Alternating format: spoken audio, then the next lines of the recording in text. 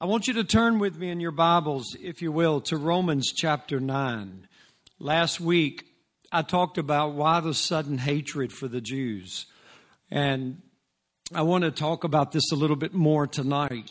And I want to talk just a little bit tonight. I will only scratch the surface. So if you get questions, I love them. Andrew and Felix will take them. All right? But if you get questions, write them down, hold on to them, because I'm scratching the surface, okay? And we will be able to go through these scriptures, and if there's things you would like to talk more about, love to do it. Love to do it. I love to just study the Word with people that want to talk about the Word and just understand what we can about God's mind. So I want to talk about this tonight, just jumping into it just a little bit, because this is a relevant topic, especially what's going on with Israel and Hamas and Hezbollah. And our nation is now in conflict with that. And we have found that there's a growing anti-Semitism in the world. And as well, there is a revival of this doctrine of replacement theology that says that the church has replaced Israel. And God has discarded Israel, and He is done with Israel. So I want to begin in verse 1 of Romans 9. And he says, I say the truth in Christ, I lie not. My conscience also bearing me witness in the Holy Ghost, that I have great heaviness and continual sorrow in my heart. For I could wish that myself were accursed from Christ for my brothers, my kinsmen according to the flesh, who are Israelites, to whom pertains the adoption and the glory and the covenants, not just one, but the covenants. We went through many covenants last Wednesday night, and the giving of the law, which is the Mosaic covenant, and the service of God, and the promises, which would primarily be the Messiah and all that comes with him. Also regarding Israel, whose are the fathers, and of whom is concerning the flesh Christ came, who is over all, God blessed forever. Amen. It's a wonderful passage of Scripture. And he says, and I want you to see this, he says, not as though the word of God has taken none effect. For they are not all Israel which are of Israel. Neither because they are the seed of Abraham are they all children, but in Isaac shall thy seed be called. That is, they which are the children of the flesh, these are not the children of God, but the children of the promise are counted for the seed.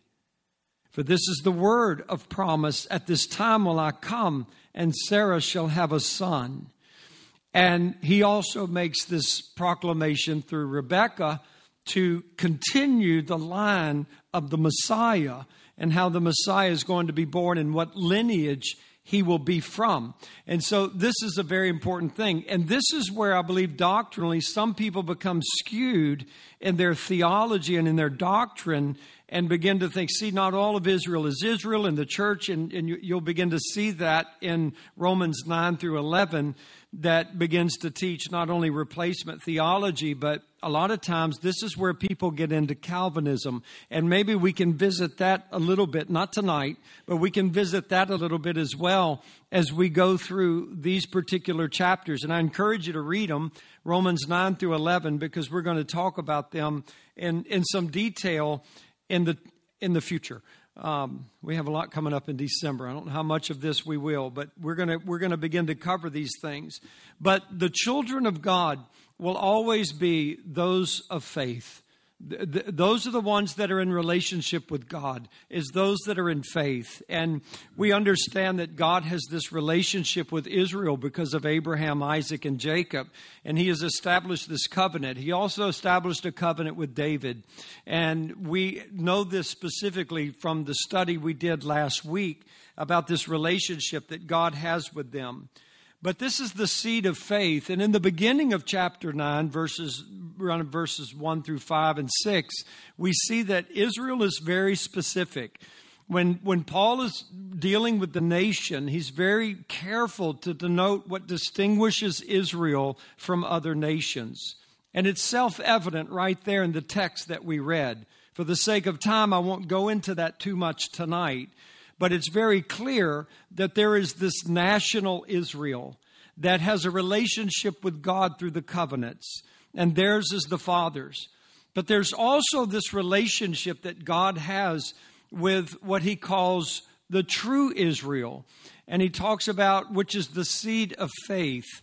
And this is the great desire of God, to be in relationship with people on the basis of faith. The very righteousness of God comes to us because of faith. And so in that, we also find that there is another group. He said not all Israel is Israel, right? So it immediately shows us there's more than one. And so there's the nation of Israel, and I'm going to just cut to the chase with this and talk about there is the seed of faith. And the seed of faith is that which is in agreement with God and in relationship with God on the basis of faith and not on the basis of works or on the basis of the law. And so they have that relationship. We could specifically refer to this as the church. The church is that body of Christ which is composed of both Jews and Gentiles. And in Christ, we understand from Paul's epistles that there is neither Jew nor Gentile in Christ. The church is something very unique. The church was not always here. As a matter of fact, in the Old Testament, not even the prophets or the patriarchs understood the church. They did not really speak to the church. And so when they spoke of the kingdom of God, they were primarily speaking about the kingdom of God that would eventually come into the earth and fill the earth with the glory of God and deliver the earth from the bondage that it was in. But it was not until Jesus Christ, when he began to confess the establishment of his church, and then particularly with Paul the Apostle, who was given the very unique revelation of the church. To that was given Paul. We know that Paul said to the Corinthians, listen, I was caught up to the third heaven. I've seen incredible things that are not even lawful for me to talk about. And as a result of that, God has allowed this messenger of Satan to buffet my flesh so I wouldn't become so arrogant and proud that God couldn't use me. And so Paul says, all of these revelations that I've had, well, one of those revelations was the church of Jesus Christ. And no book better expounds the revelation of the church than the book of Ephesians. And it is there that Paul confesses, God has given me the understanding of this mystery. And that mystery is that he's broken down the middle wall of partition. There is now peace with God, both access to God by the Jews and by the Gentiles through the blood of Jesus Christ. And those two are made one. And that church exists specifically to be the habitation of God by the Holy Ghost. The church is in a very unique relationship with God, for it is the body of Christ. That's what Paul says. Paul says in Ephesians chapter 1 that the church is the body of Jesus Christ. And Jesus is the head of that body. The church is unique in that regard. And so I just want you to understand that. Now in Romans chapter 11, there is more that Paul says, and I think it's important for us to understand the scriptures. And he says in verse 1, I say then, has God cast away his people? God forbid. And he's talking about specifically Israel. Has God cast away his people? God forbid. And he identifies this, not so much as a people of faith, but this nationality of Israel, the people of God, this covenant that he made with them. For I also am an Israelite, of the seed of Abraham, of the tribe of Benjamin. He's being very specific now to his Jewish roots. God has not cast away his people, which he foreknew. Or do you not know what the scripture says of Elijah, how he makes intercession to God against Israel, saying, Lord, they have killed the prophets, digged down your altars. I'm the only one left, and they seek my life. But what saith the answer of God to him? He said, I've reserved to myself 7,000 men who have not bowed the knee to the image of Baal. Even so, then, at this present time, also there is a remnant according to the election of grace. So let me say this. The first people that were used by God to form the church of Jesus Christ were Jews. They were the first ones. The cornerstone of this house we call the church is a Jew. It is Jesus Christ, of the seed of Abraham and the seed of David. And so there has always been a remnant of believing Jews. Since the church was formed, there have been Jews who have come to faith in Jesus Christ. Since for the last 2,000 years, the only people believing in Jesus were not Gentiles, but both Jews and Gentiles have been believing. But the vast amount of people believing in Jesus Christ are, of course, Gentiles. And the purpose of that is to provoke the Jews to jealousy. Now, for the sake of time, and I encourage you to read all of 9 through 11, I'm going to jump to verse 12. And he says, now, if the fall of them, so he talks about the fall of Israel. There is this tense situation with the nation of Israel and God. There really is. When Israel made a great rebellion against the Lord and demanded that Rome crucify the Messiah, they cried, let his blood be on us. And they rejected the Messiah. They rejected him, and they turned their backs on him.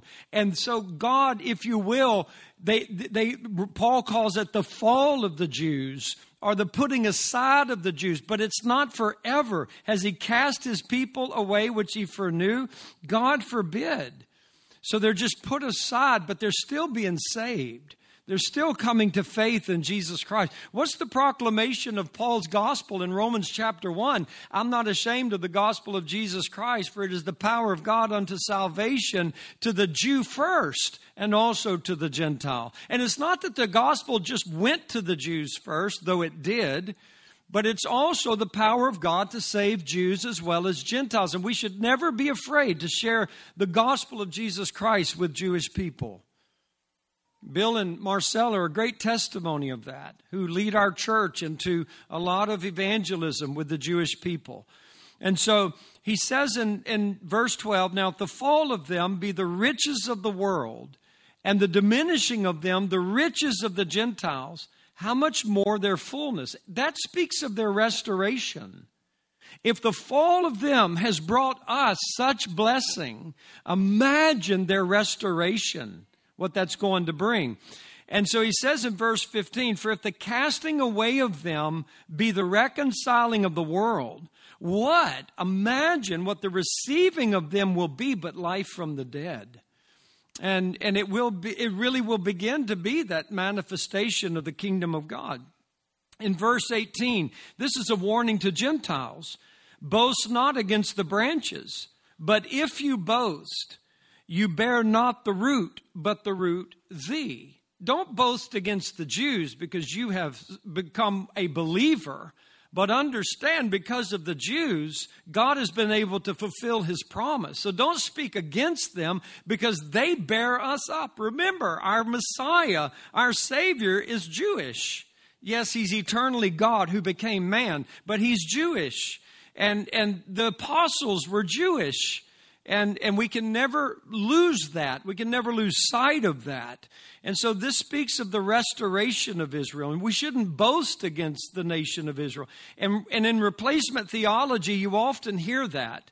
There seems to be this real disdain, this ugly, bitter speech towards the nation of Israel. But he says in verse 19, but what thou wilt say then, the branches were broken off that I might be grafted in. Well, because of unbelief, they were broken off. They weren't broken off to make room for you. They were broken off because they didn't believe. So don't boast, oh, God loves us more. Don't boast about that. And it says it was because of unbelief they were broken off, and you stand by faith. So don't be high-minded, but fear. For if God spared not the natural branches, take heed lest he also spare not you. Now verse 25, For I would not, brethren,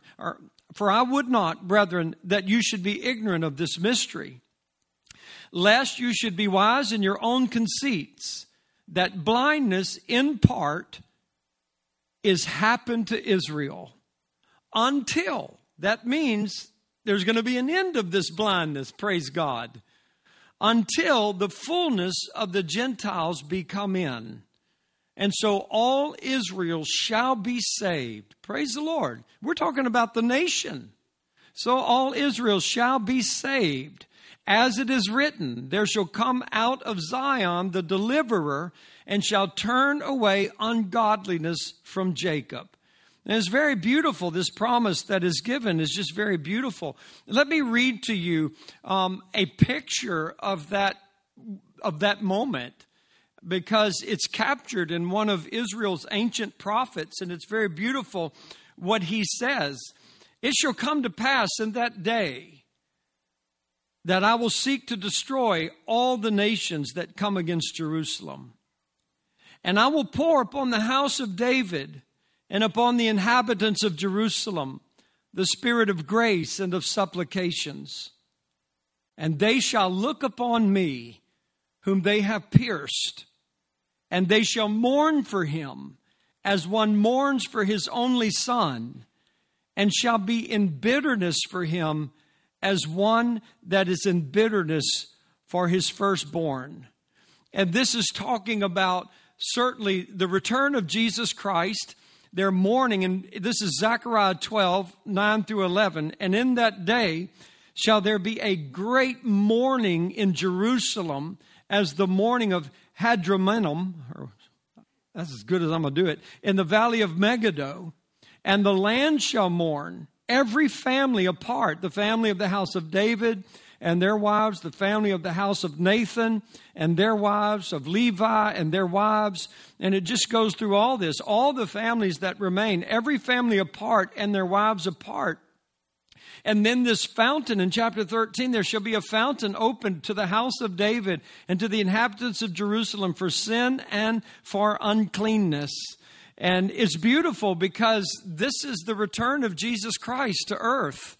This is when the nations of Israel are surrounding, or the nations of the world are surrounding Israel and gathered in the valley of Armageddon. And this is the sure annihilation of the nation of Israel, unless there's intervention from God above. And this is when Jesus Christ returns to earth. And when he is returning to earth, the nation of Israel is going to recognize his wounds.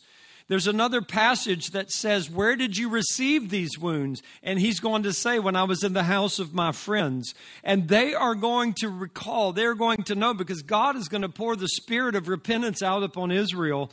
And they're going to know that Jesus Christ, who came a couple of thousand years ago that we crucified, was indeed our Messiah. And now they're going to weep for him and they're going to mourn for him, which is repentance. And they're going to believe on him. And this fountain is going to be opened up in David and Jerusalem. And Israel is going to believe. And they're going to be saved. And they're going to be reconciled to God now, not because of the Mosaic law, but they're going to be reconciled to God by faith. And they will be not only Israelites, but true Israelites. This nation of believers in Jesus Christ. Hallelujah. And we must never forget that. We must not allow ourselves to just listen to what's floating around out there, but we must go to the Word of God to really understand it. And so there's going to be a return for Israel. There's going to be a time when the blindness is taken away. And there's going to be a restoration of this nation, and it's going to be glorious. And it's going to have the absolute most profound impact upon the whole world.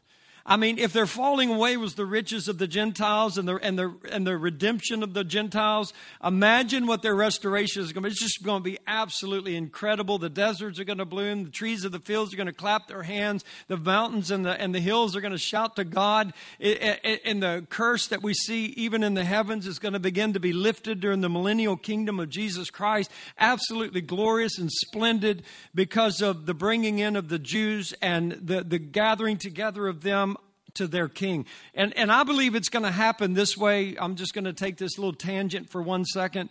And the Bible speaks of the feast of the Lord. And remember, these are the feasts of the Lord.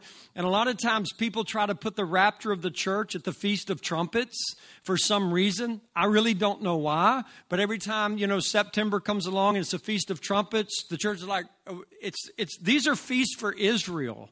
These are the feast of the Lord. And the Bible says specifically the Lord has an appointment with Israel. And these are dress rehearsals, if you will, for specific moments in Israel's future that God is going to meet with them.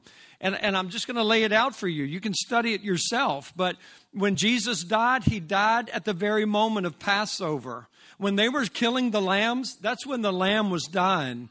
And he laid his life down. He breathed his last by his own will and power. And he gave his life to his Father. And then when Jesus, it wasn't like 10 years later that he was put in the grave. He was immediately put into the grave.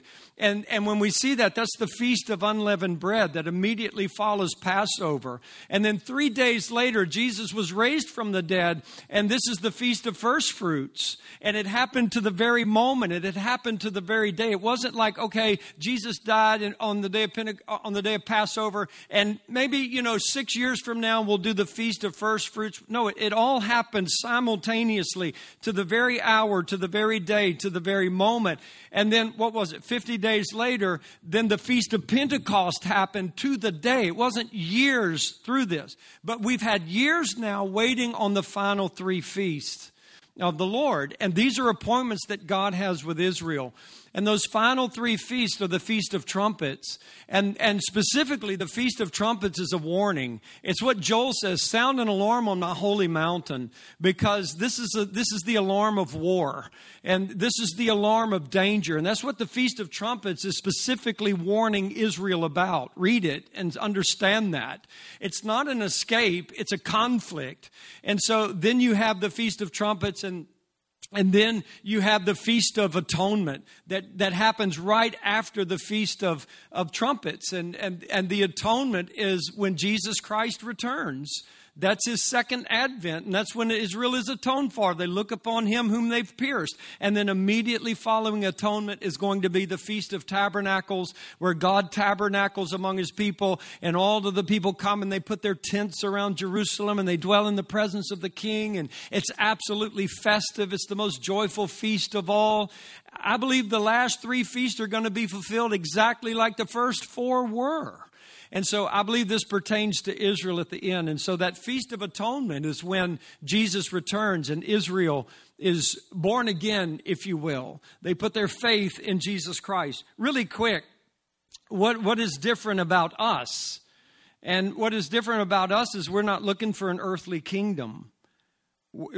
In Hebrews chapter 12, if you will turn there, Paul tells us what about us as far as the church. We've come to something different. We've not come to an earthly Jerusalem. We've come to something that's spiritual and something that's heavenly. And he says in Hebrews chapter 12, verse 22, but you are come unto Mount Zion, unto the city of the living God, the heavenly Jerusalem. That's what you've come to. And that's very important. And to an innumerable company of angels, to the general assembly and church of the firstborn, which are written in heaven, and to God, the judge of all, and to the spirits of just men made perfect, and to Jesus, the mediator of the new covenant, and to the blood of sprinkling that speaks better things than that of Abel. And that's what we've come to, and it's absolutely beautiful. I'm reading in Revelation, and I know I'm moving kind of quick, but we're going to jump back over some of this in the weeks to follow. But in 21 of Revelation, John said, I saw a new heaven. This is very important. I saw a new heaven and a new earth. The first heaven and the first earth were passed away, and there was no more sea. And I, John, saw the holy city, the New Jerusalem, coming down from God out of heaven. There's a city that is going to be removed from heaven and relocated to earth. That is the New Jerusalem. Remember, Hebrews 12 says that's what we've come to. That's the city of our God. That's the Jerusalem we're going to live in. And so he says that this city comes down from God out of heaven. Verse 2, it's prepared as a bride adorned for her husband. I heard a great voice out of heaven saying, behold, the tabernacle of God is with men, and he will dwell with them, and they shall be his people, and God himself shall be with them and be their God. Praise God, he wipes all tears from our eyes. No more death, sorrow, crying, pain. The former things have passed away, makes everything new, and he's going to see to it that it is done. And in verse 9, he says, come hither, I will show you the bride, the Lamb's wife. And he carried me away in the Spirit to a great and high mountain and showed me that great city, the holy Jerusalem, descending out of heaven from God, having the glory of God. And so John sees the city and he understands this city to be the city of God. And he talks about it having just great glory. In verse 12, it has a wall that's great and high with 12 gates. And on the gates are the names written of the 12 tribes of Israel. And he talks about the foundations of the gates. And he talks about in these foundations all of these precious stones. And there are 12 gates and all of these beautiful things, and the names of the apostles are written in it. And when he sees the city, it's not so much the Jesus marrying streets of gold. It's the joining together. It's making the two one. It is joining together these promises of God. But the church is the church, and the nation of Israel is the nation of Israel. And when Israel is born again, it does not become the church, and the church does not become Israel, but they're married. Just like a man and a woman, the two are made one. Well, they're still two distinct groups. There's two distinct people, but they become one. They're joined together. And that is a mystery that speaks of Jesus and his church. But we also see this marriage in Revelation, and how it's going to actually unfold is going to be a spectacular thing to watch and to behold. But there is going to be this marriage supper of the Lamb, and what all that looks like, and this wedding and this joining together of the bride of Christ that actually involves this city with the names of the apostles and the names of the patriarchs.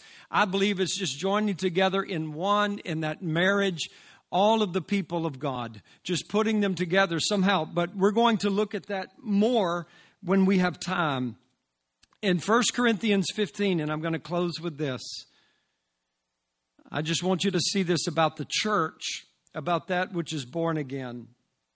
And in 1 Corinthians 15, he talks about the glory that is going to be given. And he says in verse 42, so also is the resurrection of the dead. It is sown in corruption, it is raised in incorruption. It is sown in dishonor, it is raised in glory. It is sown in weakness, it is raised in power. It is sown a natural body, it is raised a spiritual body. There is a natural body, and there is a spiritual body. And so it is written, the first man, Adam, was made a living soul. The last Adam was made a quickening spirit. Howbeit, that was not first which is spiritual, but that which is natural. And afterward, that which is spiritual. The first man is of the earth. He's earthy. The second man is the Lord from heaven. As is the earthy, such are they also that are earthy. And as is the heavenly, such are they also that are heavenly. And as we have borne the image of the earthy, we shall also bear the image of the heavenly. And corruption and mortality is not going to enter into the kingdom of God. And so we as the church have this incredible promise that we are going to be conformed to the image of Jesus Christ, that we're going to receive in the resurrection this spiritual body that is going to be different than the body that we're in right now, which is a body of flesh and blood. But we're going to receive a body like Jesus's, which is flesh and bone, and which has incredible capabilities that this human body does not have. And that's to me, that is extremely exciting. And if I could break my promise, one more scripture. Hebrews chapter 3. I just really want to share this with you. In Hebrews chapter 3, this is so important. The reasons some do not come to this life now is only because of one thing. With the nation of Israel, it was because of one thing. They did not believe. And the only way you can come in is by believing. It is by faith. The entrance is by faith. And when you come into Christ and you enter into the new covenant, you enter into his rest. You really do stop feeling this necessity of trying to earn God's favor because it's been given to you. In our school today, we watched a little video by John Lennox, and he said the difference between Christianity and every religion is that Christianity is different in this regard. Acceptance from God comes at the very beginning. And you never spend your time in your Christian faith trying to gain God's acceptance. It was given to you at the very beginning, and you live the rest of your Christian life loving and enjoying God. But every other religion, your final exam is at the end. And you could have had the greatest teachers, and you could have done the greatest work and the greatest homework, but not until the end will you know if you were accepted or not, because it's on the basis of merit and the basis of works. And he says this in Hebrews chapter 3, verse 18. And to whom sware he that they should not enter into his rest, but to them that believe not. So we see that they could not enter in because of unbelief. And I want to encourage you, if you go study Romans chapter 9 through 11, with the consideration of Calvinism in your mind, and how people could get into the subject of Calvinism and believe that kind of teaching. You've got to understand, and the fundamental thing is this, that when people come into Romans 9 through 11 and begin to teach Calvinism because God makes this sovereign choice and election, this is the election of God. I choose to elect anybody who believes me. And I do not elect those who choose to work to try to enter into my kingdom. And beloved, this has infuriated the Jews for the last 2,000 years because they have worked so hard under a bondage of rules and oppressions that they cannot fulfill. And you're just going to come in because you believe? And the only reason the Jews don't come in is their refusal to believe. So I say to you, don't be an unbeliever.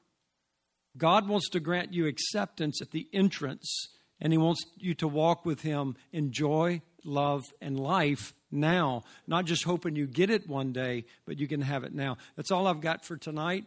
I just want to be mindful of some people that do have finals tomorrow. But I want us to just take a moment, and I want us to pray, because I don't think we do this enough. But I want us to pray for the salvation of Jewish people. And I want us to also pray for the salvation of Muslim people who are also in a great deceit because they think they are the heirs of Abraham. And so I just want us to pray for them. And they're going to lead us in some worship. If you know anybody that's taken a final this week or coming into their test, maybe go over to them tonight and pray with them. Pray the Lord gives them strength and help and great success in their test.